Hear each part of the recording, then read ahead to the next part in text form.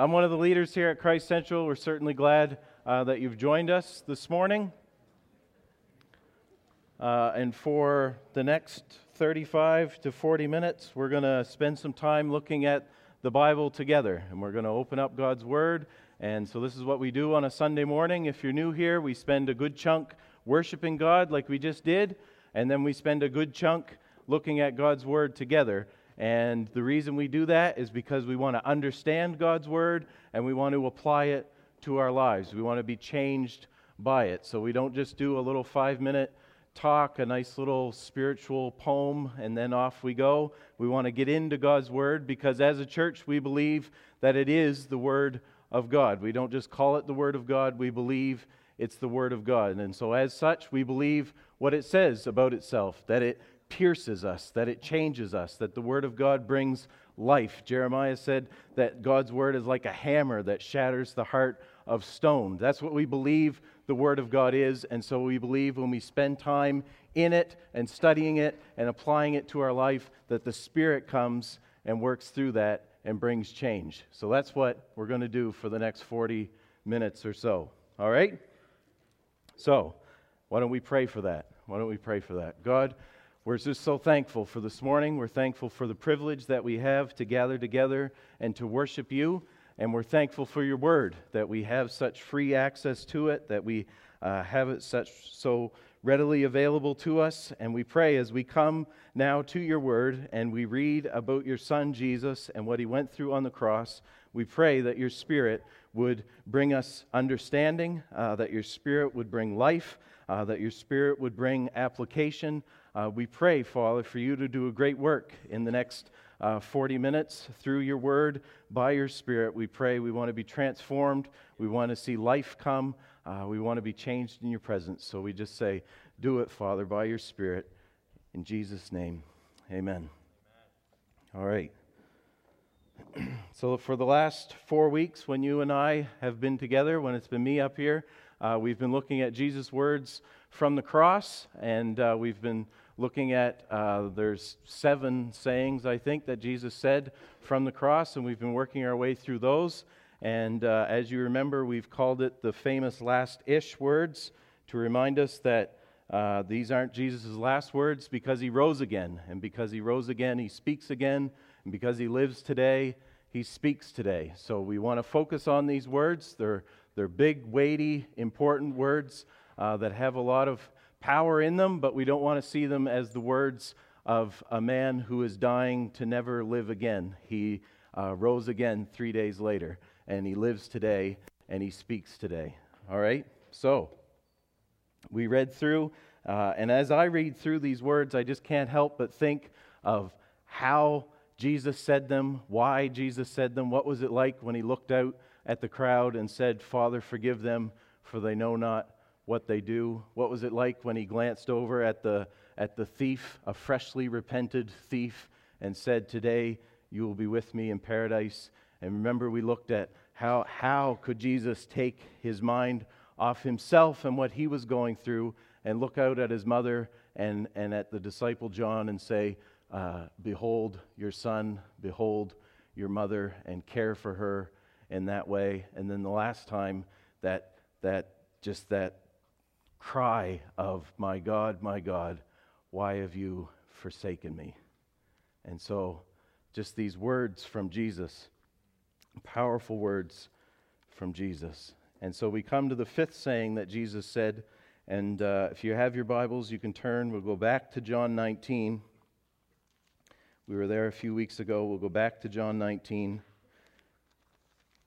and we'll read from verse 28. John 19, verse 28, and we'll read right through to the end. Okay, so Jesus is on the cross. He's been on there for a while now, and he realizes that he's coming near the end of his life. He's looked out at the disciple and said, behold your mother, behold your son. That's just in the verse before. And so he's realizing he's coming to the end. He's in excruciating pain.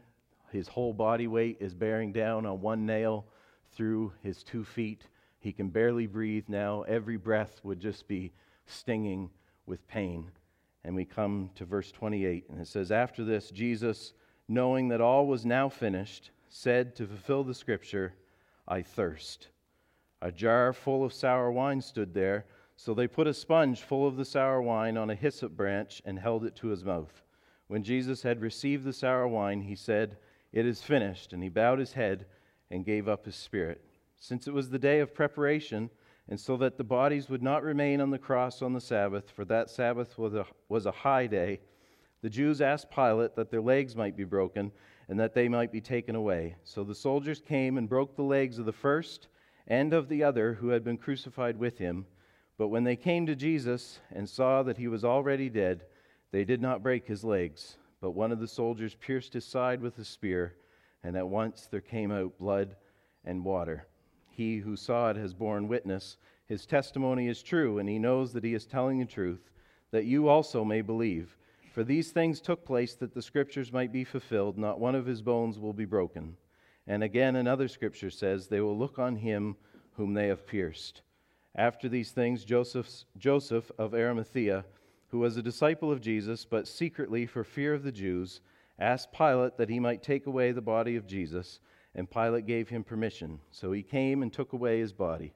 Nicodemus also, who earlier had come to Jesus by night, came bringing a mixture of myrrh and aloes, about 75 pounds in weight. So they took the body of Jesus and bound it in linen cloths with the spices, as is the burial custom of the Jews.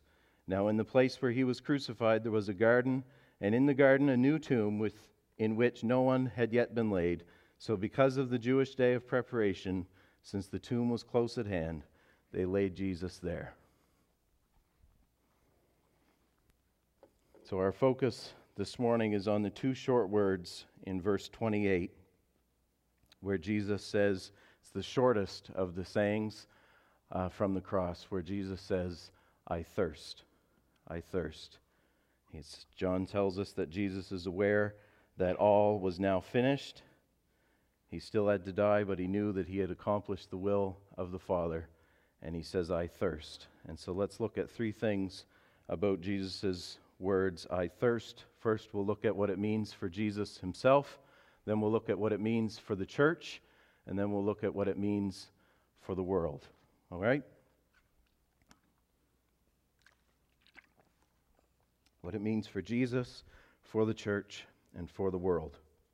So first, what it means for Jesus, what it means for Jesus himself. Jesus crying out, "I thirst," from the cross, once again fulfilling an Old Testament prophecy, this time from Psalm 69, is a declaration that Jesus was indeed a man. One of the foundations of the Christian faith is that Jesus, the Messiah, was fully God and fully man. And through the years, that has been questioned and disregarded from both sides of that. So today, most people would say that Jesus is just a first century Jewish radical who said some pretty wild things and eventually got himself killed for it. And he was just your basic run-of-the-mill cult leader with a crazy following that's lasted because some people were able to write his teachings down, right? So when you go to chapters, you see books about how Jesus became God and how we built him up and made him more than what he actually was. And when you get to Easter time and you turn on the History Channel or the Discovery Channel, you see show after show after show of who was this man, Jesus, and they bring in all their scholarly experts to talk about how Jesus was just a Jewish man who lived in the first century in Nazareth, right? So that would be one stream that people go down. On the other side, in the early church, there's a teaching called Docetism. Docetists believed that matter was evil, and so Jesus couldn't have been physical. He couldn't have had a material, physical body. And so that's what they taught. They taught that Jesus didn't have a human body.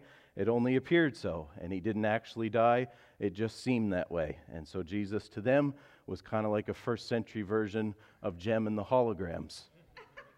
Or maybe the Doctor from Star Trek Voyager. He looks like a human and he acts like a human, but he's not really a human. Jesus didn't die. It only seemed that way. And so a similar view is taken today in the teaching of Islam. The Quran says of Jesus, "They slew him not, nor crucified him, but it appeared so unto them." And so we have this foundation of our Christian faith that Jesus is fully God and fully man, and it's doubted and disregarded from either side. But John will have none of it, and he opens his gospel with, "The Word became flesh and dwelled among us." And so the eternal Word became a bone and flesh human being. And he wants us to see that God took on flesh and lived as a man, that he is fully God and fully man at the same time. He's not a 50-50 hybrid. He's not some weird divine cyborg thing. He is fully God and fully man at the same time. And so he shows us here how Jesus thirsted, how when he was pierced, blood and water flowed from him. This was a man hanging on a cross. It wasn't a phantom. It wasn't an illusion. It was a middle-aged Jewish man with blood cells and nerves and veins and skin, tissue and muscles. This was a man. And he had a physical heart that was beating, and he had physical lungs that were inhaling and exhaling. And I think for myself at least, I kind of skim over this rather quick, because we can kind of talk about the majesty and the glory of God and but just kind of pass over quickly that he's a man hanging there on a cross. That Jesus is a man. He is a human being in the same way that you and I are human beings with a physical body. He was born as a man. He lived as a man. He died as a man. He was resurrected as a man. He ascended as a man. And the angels said in the same way that he left, he will return. And so when you think about it, it just kind of, maybe it's just me, but Jesus Christ is fully God and fully man. So when we look at Jesus' life, we see he had a body just like us. He was born of a human mother. He was born in the same way that all human babies are born. He came out slimy and red with puffy eyes, fingernails like razor blades, just like every other baby that's been born. In Luke 2, we see that he grew up and increased in physical strength. He had to learn how to read and write and hold a fork like everyone else. He got tired. He had to sit down beside a well in John 4. After he fasted for 40 days in the book of Matthew, guess what? He was hungry. He also had a mind like us. Luke 2 said that as Jesus grew up, he increased in wisdom. Hebrews 5 says that he learned obedience. He had to learn languages. He had to learn how to read. He had to learn how to say words. He had emotions like us as well. Throughout the Gospels, we read that Jesus was troubled, sorrowful. He marveled at the centurion's faith. He wept at the death of his friend Lazarus. So when you read through the Gospels, we see that Jesus was so human that even those closest to him had no idea that he was God. And so there's this amazing part in Matthew 13. It shows us that the people in his hometown of Nazareth, his neighbors, his co-workers, his family, his friends, his classmates, they saw him nothing more than an ordinary man. Even his own brothers who had lived with him, shared a house with him, they didn't believe in him. And when he starts to do his ministry, they're all just like, isn't this just Jesus of Nazareth? Isn't this just the carpenter's son? Who does he think he is? Isn't that amazing? For 30 years, God lived among them, but he was so man that nobody knew. He shared a house with his brothers, and they weren't like, right? This isn't Smallville where everyone's like, what's up with that Clark guy, right? He's fully man. He's fully man. The Word became flesh and lived among us. And the Son of God here on the cross says, I thirst. And when we see that, it should just hit us of how much God came down to us. The God who created the oceans, the God who spoke all the rivers and brooks and streams into being, the God who hung all the clouds in the sky and created the whole water cycle of precipitation and evaporation, the God who thought up to take 2 chunks of hydrogen and plug it together with 1 chunk of oxygen and make the source of life for all things. That God is there on the cross and is thirsty and is powerless to quench his thirst. Whew. It's amazing. God became man. That he has to look down at Roman centurions and say, I'm thirsty. Can someone give me a drink? We should be struck with the distance between the throne of glory where Jesus reigned and the cries of a dying man on a cross saying, he's thirsty. Jesus, the glory and the majesty of God, and then thirsty on a cross. And he traveled that distance because of his great love for us. Whew.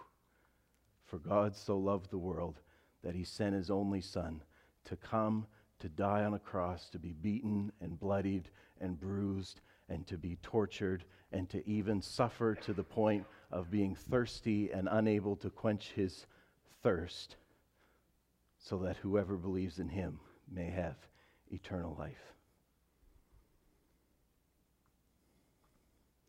That is what Jesus' words, I thirst, show us about himself. He isn't a God who stands far off from us. He isn't a God who looks off from a distance, cold and unconcerned. He's a God who enters right in. He lives as we live. He experiences what we experience, even to the base level of knowing what it means to be thirsty, to desire water to refresh and revive our bodies and not have it available to us. This is amazing. This is amazing. I think sometimes we think about Jesus saving us like we're stuck in a deep, dark well, and Jesus comes to the top of the well, and he lowers a rope down, and he pulls us out. But when we read the Gospels, we see Jesus doesn't stand at the top of the well and lower the rope down. Jesus jumps in the well. Right? Jesus jumps down in the well. You are in the muck at the bottom of a well. It is dark. You cannot see anything. You are helpless and hopeless to save yourself. And all of a sudden, Jesus is beside you. I think any picture we have of how Jesus saved us, any imagery we can draw up, if it doesn't have Jesus so close to us that we can look in his eyes and reach out and touch him, that it's lost something of the intimacy and the closeness that the Bible presents to us of how Jesus saved us.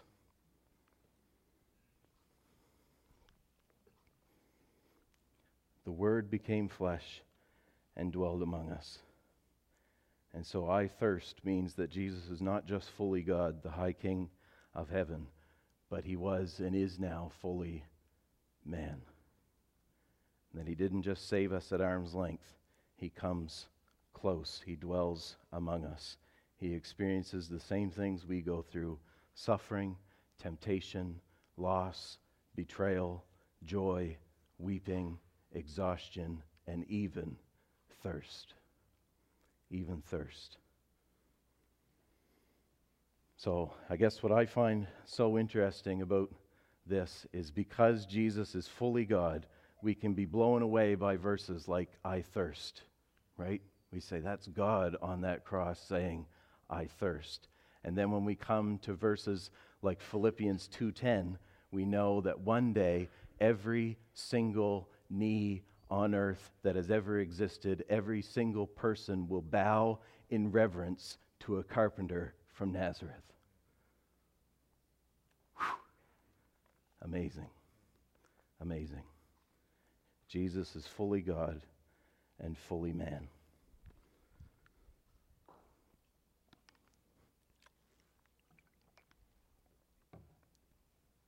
What it means for the church.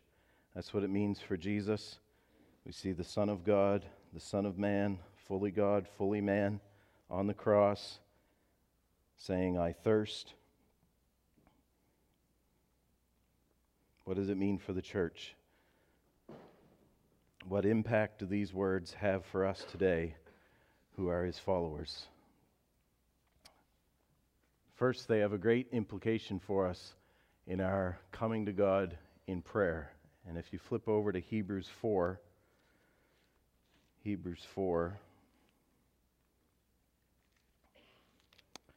the writer of Hebrews says this, and really spells it out pretty clear for us, which is great.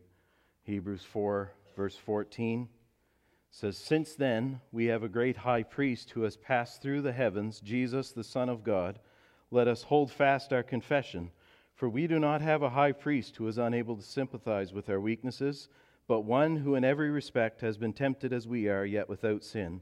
Let us then with confidence draw near to the throne of grace, that we may receive mercy and find grace to help in time of need. For every high priest chosen from among men is appointed to act on behalf of men in relation to God, to offer gifts and sacrifices for sins. He can deal gently with the ignorant and wayward, since he himself is beset with weakness. Because of this, he is obligated to offer sacrifice for his own sins, just as he does for those of the people. And no one takes this honor for himself, but only when called by God, just as Aaron was.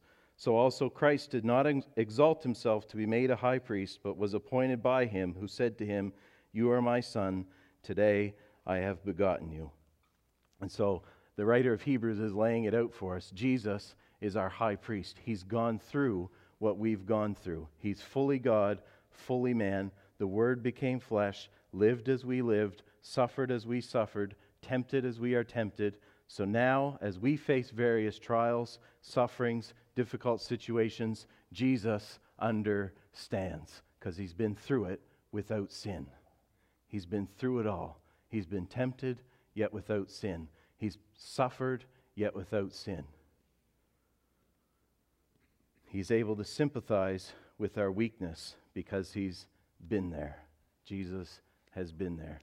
Do you remember mid-90s when Disney put out The Lion King? You do. And there was the little blue bird named Zazu, right? Zazu gets trapped by Scar, and he's in the rib cage prison. And do you remember the song that he's singing? "Nobody knows the trouble I've seen. Nobody knows my sorrow."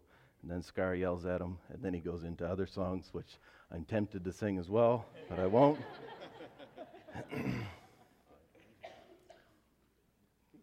You almost had me, Joel. I almost started. But oftentimes when we encounter suffering, when we encounter trials, when we're locked in the rib cage, in the prison, that's the same song that we sing, right? Maybe it's just me, but there's just a switch that flips in us, and we just say, "Nobody knows the trouble I've seen. Nobody knows my sorrow." So we look around and we say, "Oh, that person's going through that thing, but it's not like my thing. And that person has that illness, but I would gladly take that illness if it meant I could get rid of this thing," right? And we just look out and say, "Nobody has it as bad as me, and nobody understands where I'm at." But we cannot look at Jesus, fully God, fully man. We cannot look him in the eye and say, "Nobody knows," because Jesus knows. The writer of Hebrews in Hebrews 4 says, no matter what situation you're in, no matter what suffering you've gone through, no matter what hard spot you find yourself in, Jesus knows. And he doesn't just know because he's able now in all his glory to look in to the innermost parts of your heart. He knows because he's been there. So if you've experienced the loss of someone you cared about deeply and have been tempted to rail against God as cruel and unfair, Jesus knows. If you've ever been wrongly accused by someone who seemed intent on destroying your life and have been tempted to seek revenge and give them what they deserve, Jesus understands. If you're single and feel alone and you see your friends you grew up with getting married and are tempted to despair, Jesus understands. If you feel tormented by Satan, rejected by your family, betrayed by your closest friends, if you feel like you don't have a place to lay your head, Jesus understands those things too. Even to the point of suffering at such a base level as being thirsty, Jesus understands. And so to the 850,000 people who are suffering in the midst of a drought in Madagascar, they can look to Jesus and see someone who knows. He understands. To Christians around the world being tortured and enduring immense physical pain, Jesus understands. And Hebrews says that because of those very things, because Jesus is who he is and has lived a life just like us but without sin, we can come with confidence. We can come to him with confidence. We can come with confidence to the throne of grace that we might receive grace and mercy in our time of need. So Jesus isn't your university professor who stands at the front of the classroom and preaches theory, theory, theory, theory, theory, but has never been out in the field to see it actually take shape. He's been there, and he understands, and he knows what it's like. And so whatever situation you're going through, Jesus knows. He knows. He doesn't just say, I see what you're going through, and here's a formula that you can feel better. He says, I see what you're going through, and I've been there. Now come to the throne of grace and receive mercy and grace in your time of need. Man, if we get this, how would it change our praying? How would it change how we look to God? How would it shift our eyes off of ourselves and in our struggles and plant them on the one who understands and offers his powerful grace to see us through? Struggles wouldn't be like a wet blanket on our prayer life. Struggles would be the fire that ignites more praying, more praying, more praying, because we're praying to the one who understands, and not only understands, who invites us and says, come to the throne of grace and receive from me. So I don't know what situation you're in right now where you feel weak, where you feel dry, and maybe even you've talked to God this morning during worship and said, I'm weak in this. I can't keep going. I can't keep going. I'm weak. In that very weakness, whatever it might be, Jesus wants you to know this morning that he understands. That he understands what that's like. And Jesus says to you this morning, I know your weakness. I know it. And not because I look into you, but because I've been there. I've been there. I know it not just from afar. I know it because I've been there. And now come to me and receive mercy and grace in your time of need.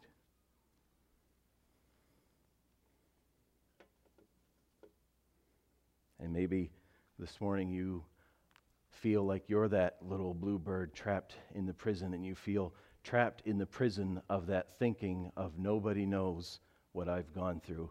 I think Jesus wants to set you free from that thinking this morning.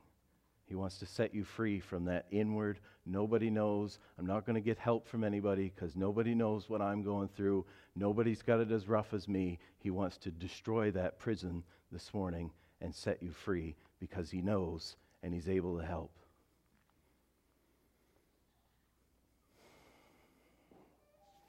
Not only our prayers, but Jesus' words, I thirst, affect our mission as well. They give us a model for us to follow. So we can be confident in coming to Jesus and looking at Jesus here, and he's saying, I thirst. We have a model for mission as well. Jesus emptied himself. He came in the trenches. He got dirty. He humbled himself. He experienced our situation, looked not only to his own interest, but to the interest of others, and he served. And Paul says in Philippians 2 that that is now our model for us as we go and share our lives so that others may know him.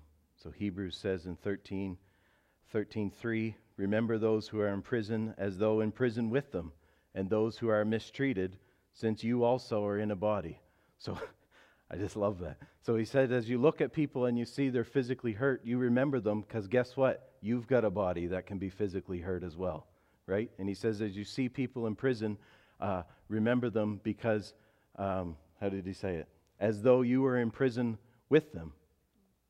1 Corinthians 12, 25 to 26 says that there may be no division in the body, but that the members may have the same care for one another. If one member suffers, all suffer together. If one member is honored, all rejoice together.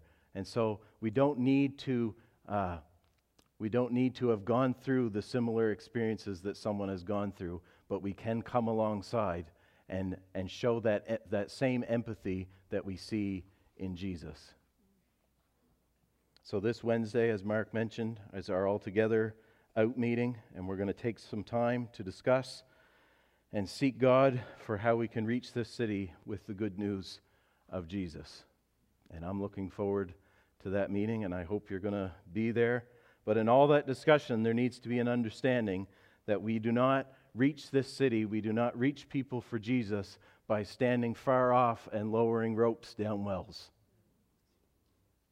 We don't stand far off and throw a rope down a well and say, here's Jesus, come on up. Do you know what I'm saying? It's more than just ducking in and ducking out and somehow sharing the gospel in between. It's entering in, even to the point where, like Jesus, we experience the same kind of hardship, the same kind of I thirst moments as those we are trying to reach.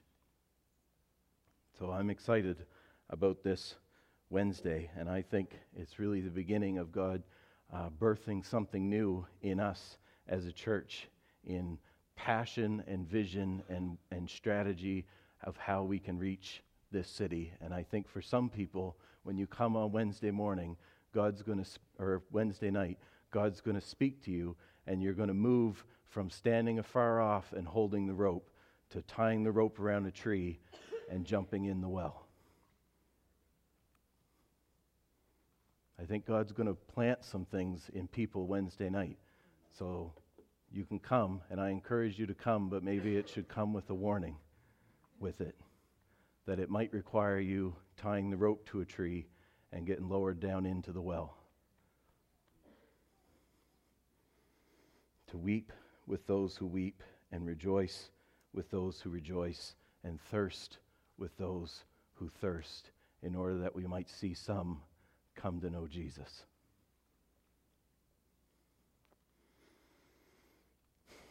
Lastly, what it means for the world.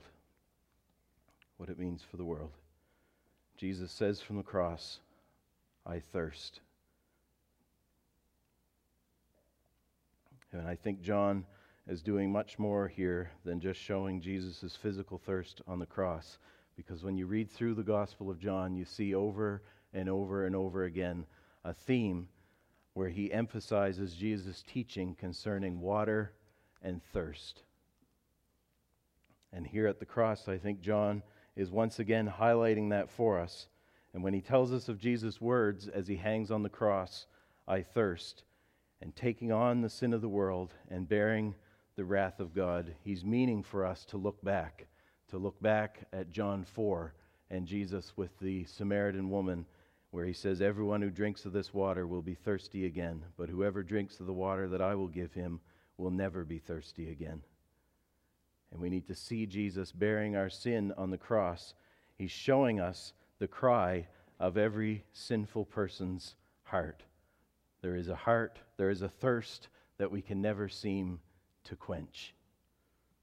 He's holding a mirror up to ourselves in our sin and saying, you're thirsty. John 7, Jesus says, on the last day of the feast, the great day, Jesus stood up and cried out, if anyone thirsts, let him come to me and drink. Whoever believes in me, as the scripture has said, out of his heart will flow rivers of living water. And John says, now this he said about the Spirit, those whom those who believed in him were to receive, for as yet the Spirit had not been given, because Jesus was not yet glorified. And so even this morning, 2,000 years later, Jesus isn't standing up at the end of a festival, but he is speaking to you by his Spirit, and he's saying, if anyone is thirsty, come to me and drink. His offer still stands. He's showing us that when he took on your sin on the cross, his cry was, I thirst. And he makes himself available to you. He says, if anyone is thirsty, come to me and drink, and out of your heart will flow rivers of living water, which is the Spirit. Jesus says that his Spirit in you is so refreshing. It's like you're dry and you're thirsty and you're desperate for a drink of water, and suddenly you're immersed. Suddenly you're immersed in water that is so pure and so clean, it's almost like it's alive. Rivers of living water flowing out from you. And so if you're here and you don't know Jesus, that offer is extended to you. We look to Jesus on the cross and he says, I thirst. And you this morning echo that same cry, and you come to Jesus and you say, I'm thirsty, I thirst. And Jesus says, you come and drink of me. Come and drink of me this morning. And so there's so much in Jesus' words saying, I thirst from the cross. We see what it means for him, fully God, fully man. What it means for the church, how it increases our confidence and passion for coming to him and crying out to him in whatever situation we're in, because we know that not only he understands, but he is able to help. And our mission as we follow him in those same taking on our experiences to reach this city, but also for the whole world, as he takes on our sin, says, I thirst. And then he says to us this morning, anyone who is thirsty, you've been looking all over the world, you've tried everything that the world has to offer, and still there's a thirst in you that's not quenched. Jesus promises, you come to me, drink of me, filled with my Spirit, and that thirst will be quenched. Let's pray. Father, we're just so thankful for how you work. We're so thankful for your great salvation. And we're just so thankful for Jesus. We're thankful for all that he is and how we're just amazed when we see him and what he went through on the cross for us. And we're amazed at his great love for us. That love that drove him to do all that he did for us and make a way for us to come to God and to have that thirst quenched. And we just pray this morning as Christ Central Church that you would just plant that deep in us. We want to be a church that just has a great passion for prayer, that understands that we have a great high priest who's gone through what we've gone through, who understands everything.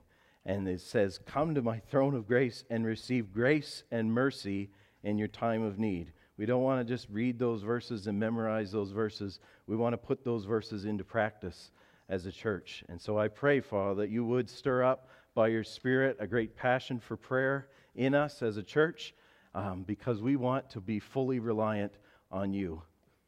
We want to be fully reliant on you. And we pray, Father, that you would stir up a passion for this city. And we're confident you're going to do some stuff Wednesday night, and we look forward with expectation. And so I pray that people would put aside any obstacles or hindrances, and they would be there Wednesday night, and they would commit themselves to you, and we're confident you're going to work, because our heart is for this city. We can think of name after name after name after name of people that don't know you, who are thirsty for more of you.